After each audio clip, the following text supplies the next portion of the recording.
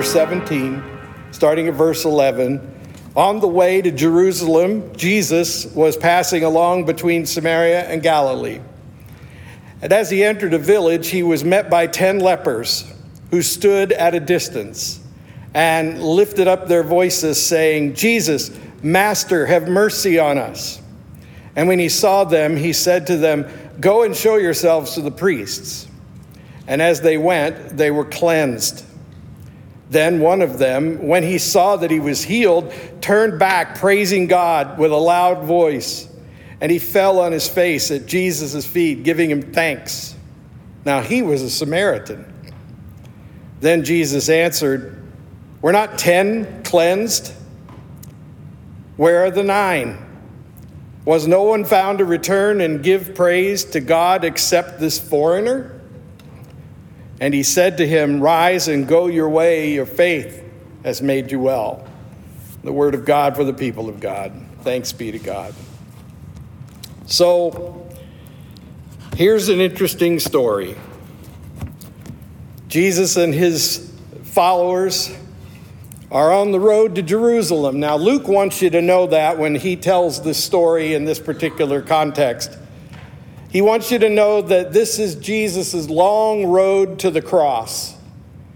And everything he describes happening along the way is meant to help us understand the nature of Christ's death on the cross and the resurrection to follow. He's trying to help you understand what Jesus came to do. This is a way for Luke to interpret to you in his writing the divine nature and the sacred mission of Jesus. So he's tied these events together in this order for a purpose. Now, what we're seeing is what I like to call a gray zone. And I didn't coin the phrase. Gray zone is a sociological term that's used a lot these days to describe the times we're living in. We're living in a gray zone period in history right now. There's just no certainty about much of anything right now. We've suffered through so much that we're not sure what's coming next, and we're not sure that anything that we used to count on can be counted on indefinitely. And so we're in a sociological gray zone right now, and how fitting that we're reading this story, because Jesus and his friends are traveling in a gray zone. They're not in Galilee. They're not in Samaria. They haven't reached Jerusalem yet. But these 3 major people groups are all affected in this story, because the Jews of Jerusalem, represented by the priests that will be addressed with this problem of leprosy. You know, when I was a kid growing up in church, every time I heard them read about lepers, you know what I thought? Some of the kids here probably thinking the same thing. You know, what do wild cats with spots all over them have to do with it, right? We don't know when we hear leper that we're hearing about a person with leprosy. They were sick. They had a disease. But the priest was the ultimate authority in those days of medical matters. And the priest was trained through the system in Jerusalem. So we have this high view of Scripture and the ministry of the priesthood that's representing Jerusalem.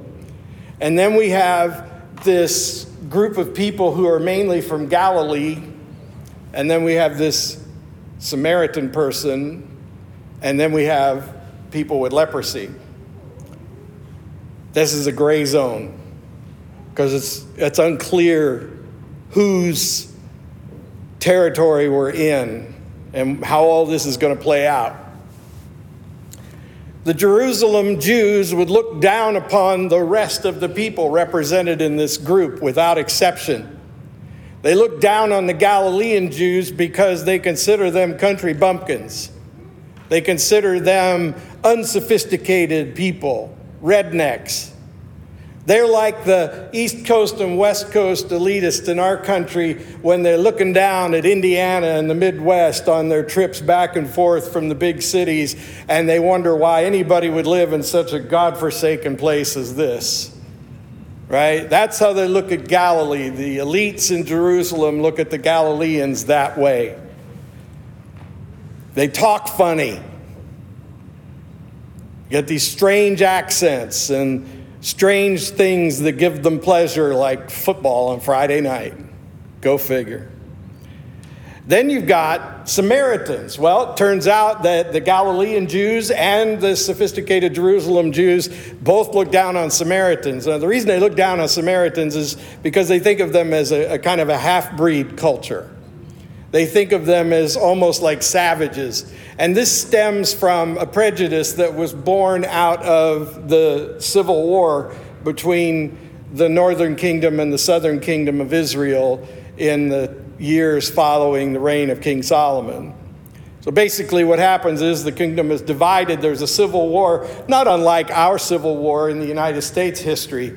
And basically it's a war between a agricultural culture of country folks and a society of city folks and industry. And it's not that different in the Israeli civil war of the Old Testament.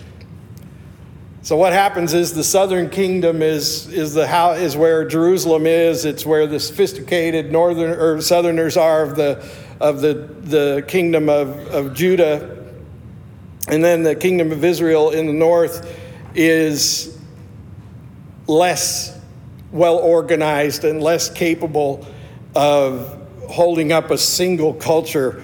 And ultimately, when outsiders invade the area and conquer the land, they immediately conquered the northern kingdom and pretty much assimilated them out of existence. That's why you hear this. Occasionally you hear this phrase when you're studying scripture called the lost tribes of Israel. The lost tribes of Israel. Because in Judah there were two tribes represented that maintained their identity all the way through. But in the northern kingdom they were lost through assimilation. A conquering army comes in and the leader of this conquering nation intentionally takes away influencers and educated people and political leaders, pulls them out of there, and then reintroduces a new culture to the area, and it's the culture of the conquering nation. So there's resentment between the southern kingdom people and the Samaritans because the Samaritans are the remnant of that overrun. And they consider Samaritans to be people who were not as faithful, descendants of people who had not held the faith as firmly. Eventually, though, the southern kingdom also was conquered and assimilated. Okay, maybe that's more than you wanted to know, but here's the thing. The Jews thought they were better than everybody. The Jews of Jerusalem thought they were better than everybody in this story. The Galileans thought they were better than at least the Samaritans and the lepers. And guess what? The Samaritans that are universally disliked, they think they're better than the lepers. So imagine that you are the Samaritan leper. Just try to wrap your mind around that for a second. Try to imagine that the 9 other lepers are Jews, so they think they're better lepers than you because you're a Samaritan leper. Now, what's wrong with this picture? Have you figured it out yet? What's wrong with this picture? Everybody thinks they're better than somebody. That's what's wrong with this picture. And Jesus comes along and they say, Jesus, fix us. We're broken. And their brokenness is not just about their leprosy. In fact, the worst part of being a leper in those days was not the disease itself. And believe me, that was awful, because if you had leprosy, it meant that your body was physically distorted. You looked scary. Your skin, your body was changed by this disease in a visible way that made you look a little less than human to people. And depending on what part of your body was affected, it could make you downright frightening to look at. But even that did not drive the lepers to plead for mercy as much as the fact that it was an immediate sort of excommunication or exile from community. If you were diagnosed with leprosy, and you got to think about it for a minute, if you went to the priest with a bad case of eczema, you were probably going to get diagnosed with leprosy. Then in an instant, your life changed forever. In an instant, you were an exile. You were an outcast. By law and social convention, you were no longer permitted to associate with anybody but other lepers, and they lived outside of communities, and they lived in horrible conditions. So these people were not only pleading for mercy from Jesus because of their sickness, but they were also pleading for mercy because everything that was the life they once knew was taken away the minute the priest said, "You have leprosy." Gray zones happen when you are doing just fine and you know how your life's going to go from day to day and you're feeling comfortable and confident about the future, and then everything changes. And you end up in a gray zone. Life is turned upside down. So now that we've looked at all the players in this story, let's look at what's happened here. They've pleaded to Jesus for mercy, to grant them healing and restoration to the community. And all he says is, go talk to the priest. And they do. Now, by the way, that's a hint that Luke is giving us that they're Jews, because he told them to go see the priest. That's what you do under those circumstances. And the only reason they would go to the priest is to verify that they were healed. And so their assumption was Jesus is going to heal us, and Jesus just told us to go see the priest. So I guess we should go see the priest. So here are these 10 guys, and you just imagine these people in their rags turning around and shuffling off over to Shiloh Church to see Pastor Dan. I'm so glad that I'm not in the business of dealing with your medical issues. You should be glad too. But that's what they did. And as soon as they did, one of them goes, "Hey guys, look at your hands. Look at you. Look, you're healed. I'm healed. We're healed." And suddenly they realized that just turning and moving in the direction Jesus told them to go healed them. Now this amazing and weird and mysterious thing happens because 9 of them just keep going.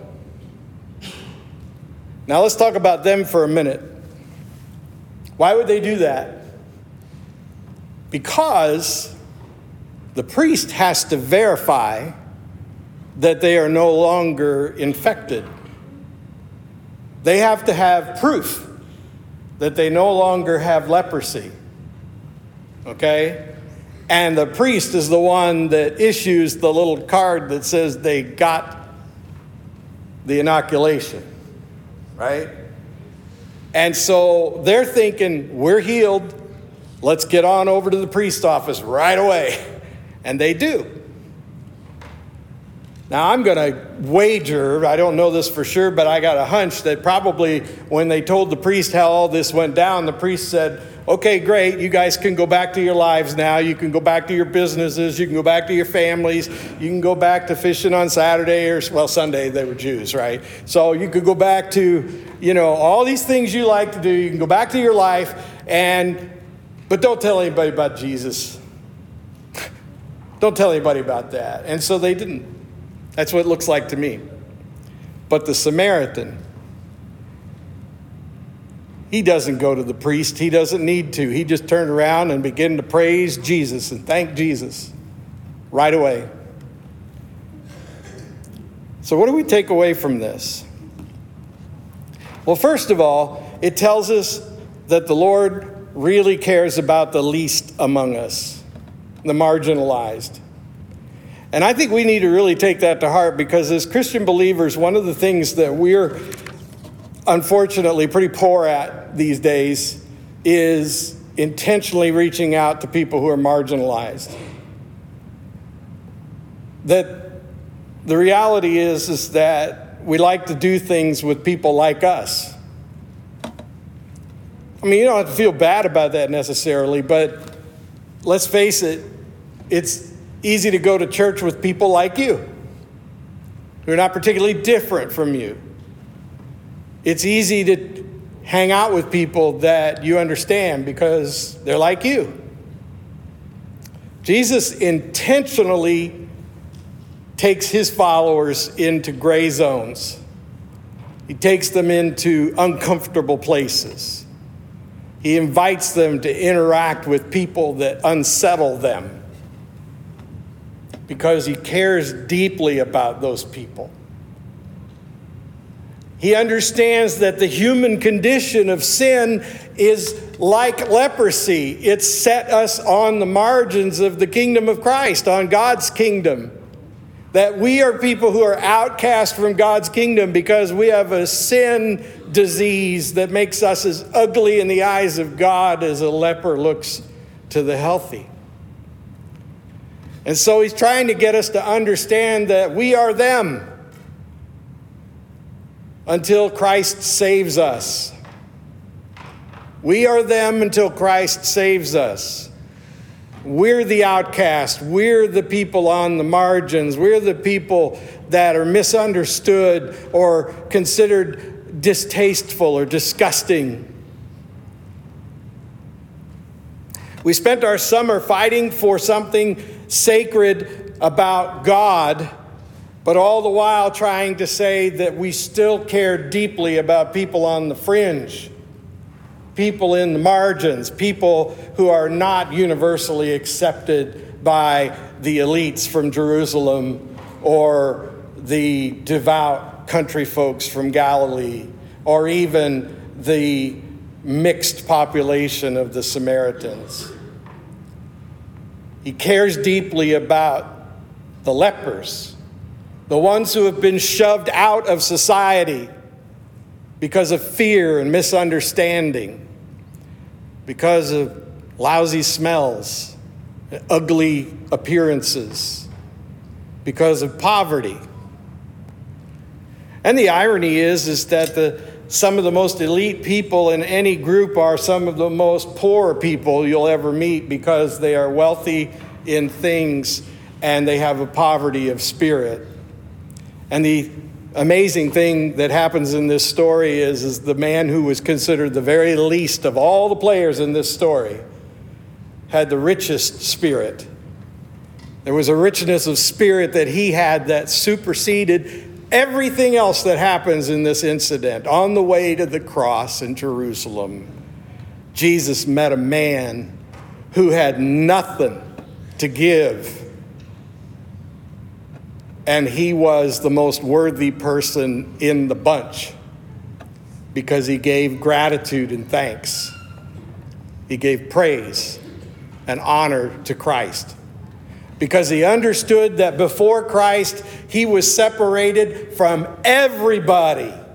He was separated from society. He was separated from his family. He was separated from his home. He was separated from everybody because of this problem he had. And then Jesus gave him an option that he took, and it changed his life forever. God cares about you because while you were yet sinners, Jesus died for you, so that the thing that separates you from God and the kingdom of God, the real home, the real family, the eternal place where we belong, because of Jesus, you can go home. You can go where you belong. And all you have to do is what he tells you to do. And what he tells you to do is turn in a new direction. That's called repentance. because God honors faith, even a little bit of faith. Even the other 9 got healed, and their faith was so much smaller than the man who turned back to thank Jesus. But they got healed anyway. They got healed because Jesus told them to go see the priest, and they did. They were saved because they heard the Lord say what they had to do, and they did it. God loves gratitude. Gratitude is the thing that really, really warms the Lord's heart. And you can see that in Jesus in this story. I imagine him with tears in his eyes when the man is at his feet, praising him and thanking him. But here's the thing you need to understand about gratitude, and maybe this is why we don't express it more. Gratitude is a form of submission. Gratitude is a form of surrender. Saying thank you to somebody suggests that without them you would not be as well off as you are. If you give me something that enriches my life, I thank you, because without that gift, I would not be so enriched. Saying thank you is a way of saying, I was missing something, and then you gave it to me. I was incomplete, and you completed me. Thank you. Thank you is a form of submission. Repentance is the ultimate expression of submission. And the way to repentance is thankfulness and forgiveness. And so the first thing you need to do if you're going to really enter the kingdom and go home where you belong in your mind, your heart, and your being, and every expression of your Christian living, the first thing you have to do is start saying thank you to the Lord. I know it's tempting to think that you have a nice car because you did that. It's tempting to think that you have good food on your table because you did that. It's tempting to think you have a lovely home because you did that. It's tempting to think that you live in a great community because it's full of people like you. But you want to know something? I talked to somebody at the first service. Right after the first service, I talked to somebody who had a nice vacation home in Sanibel Island. It's gone. It's gone. And the person told me they probably will never go back there again because it's gone. So you could think that you've created all of your wealth and your prosperity and all of the good things that happen in your life, and you could be right about that to a certain extent. But here's some sobering news. There are forces that only God can control that can change it all in a heartbeat. You could be as healthy and strong today as you've ever been, and then find yourself in the doctor's office being diagnosed with a condition that will separate you from everything and everybody that matters to you overnight. And only God has control over things like that, and sometimes God lets you go through it. God cherishes gratitude because gratitude is an expression of humility. The person who gives thanks to God regularly is a humble person, and a humble person can be made contrite, and a contrite person can repent, and a repentant person can be born again and live forever in Christ's kingdom. So start counting your blessings every day. Be thankful every day. If you wake up tomorrow morning, give thanks to God because you woke up. If you have food on your table, a warm bed on a cold night, give thanks to God because of the fact that so many do not. When you look into the eyes of your loved ones, be thankful that you're not alone. When you encounter friends, be thankful because you have friends. Every day there should be 1,000 expressions of gratitude. You know what? You can make it a part of your daily rhythm in your life. Just like the way Anthony keeps time with that bass drum, there should be this steady rhythm in your life of thankfulness. Use those smart devices you're wearing on your wrist and carrying in your pocket and your purse to put up a reminder regularly. Have you given thanks in the last hour or so? Mine tells me to stand up all the time. Maybe I should just tell it to say stand up and give thanks to God. Forgive people who have hurt you, because it's an act of gratitude to God that you've been forgiven, though you hurt him, by rejecting his love and mercy and his authority to make your life complete. I recommend listening to music that puts you in a frame of mind of praise and thanksgiving every day. We're living in a gray zone right now in this world, and it's an ugly, scary time for us because there's just not much in the way of certainty. But the one thing that you can do that represents certainty in difficult times is give thanks for everything that you did get today, everything you were able to count on today, every blessing that came despite your fear that it might come to an end someday. It hasn't yet, so give thanks. It's not as bad as it looks like it could be, but let's focus on what is good and right and perfect about our lives that we so readily take for granted, and give Christ the glory. Let us pray. We thank you, Lord, for your word. Now burn it upon our hearts that we might be changed forever by it. Amen.